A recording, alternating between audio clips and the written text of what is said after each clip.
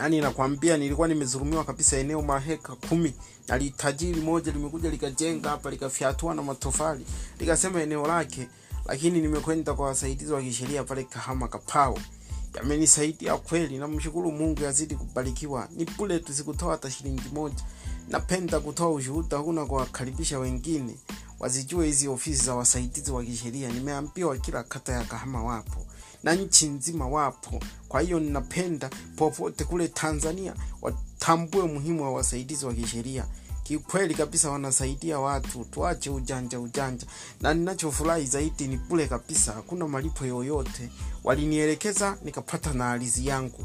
Yaani nawapenda sana hao wasaidizi wa kisheria. Kwa kweli wana moyo. Yaani tulifarangana peka kwa peka mpaka nikapata haki yangu. Paraliko hoye. Paraliko wasaidizi wa kisheria wote Tanzania, ninawapenda. Endeleeni kusaidia watu wengine. Asanteni sana Kapao. The podcast you just heard was made using Anchor. Ever thought about making your own podcast?